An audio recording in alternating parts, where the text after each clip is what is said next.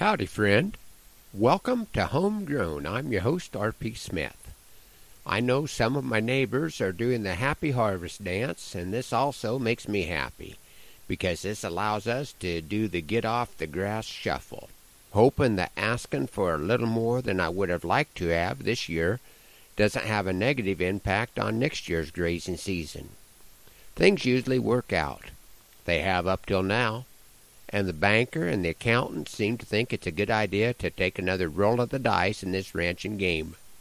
And I appreciate the chance at getting to take another trip around the board. This is kind of a long-winded way of saying that I appreciate the Lord bringing us through another season, and that on occasion He gives me a chance to recycle some thoughts, like I did this morning when I came up with a new poem that I call Idle Mind. In the beginning was the Word, from the Word comes the story, the one that brings the glory and the wondering of me, of worlds beyond my view, as His life I'm passing through, and a longing that my sightless eyes could see.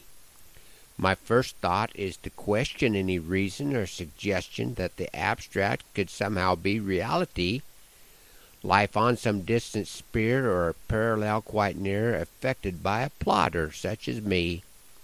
What are the reasons for my striving? Stewardship or just conniving?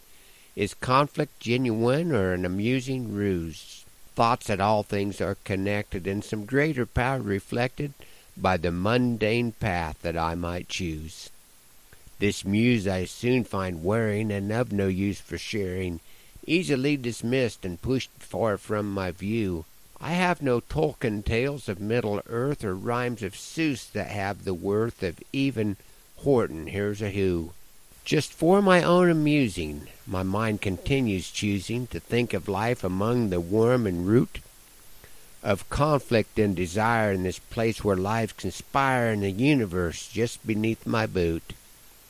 Currency that they trade, not gold or silver barter made, but water, precious to the single drop, and from each drop dispersing unseen communities that are nursing, living, growing, thriving, dying, never stop, changing, ever changing, life affected by my arranging, the outcome perhaps a glimpse some greater power allows. It looks like a pretty day, work needn't done prompts me on my way, other tasks are calling, when I finish moving cows. Thanks for riding along on Homegrown this morning. Hoping that the Lord blesses you real good today and that our happy trails cross again soon. I'm R.P. Smith.